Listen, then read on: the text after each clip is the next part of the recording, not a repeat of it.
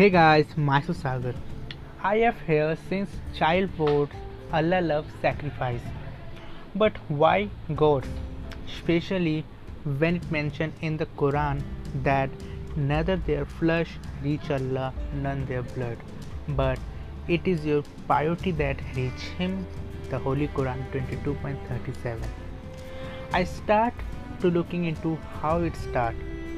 Pagambar Ibrahim was instructed by Allah in his dream to sacrifice something that was most privileged to him. So he decided to sacrifice his son Ismail.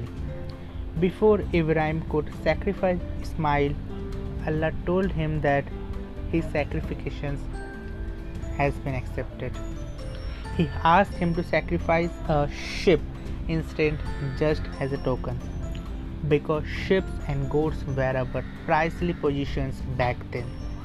Sacrifice means letting go of things that you are close to your heart. If you have time, volunteer your time to do good. If you have money, feed the hunger. If you have any bad habit, have angers, pride, jealousy, or hate in your, sacrifice that.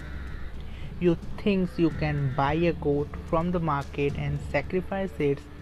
Allah don't notice that you will not sacrifice something close to your heart, especially when Pagambar Muhammad has said that cruelty towards animal is as bad as cruelty towards human.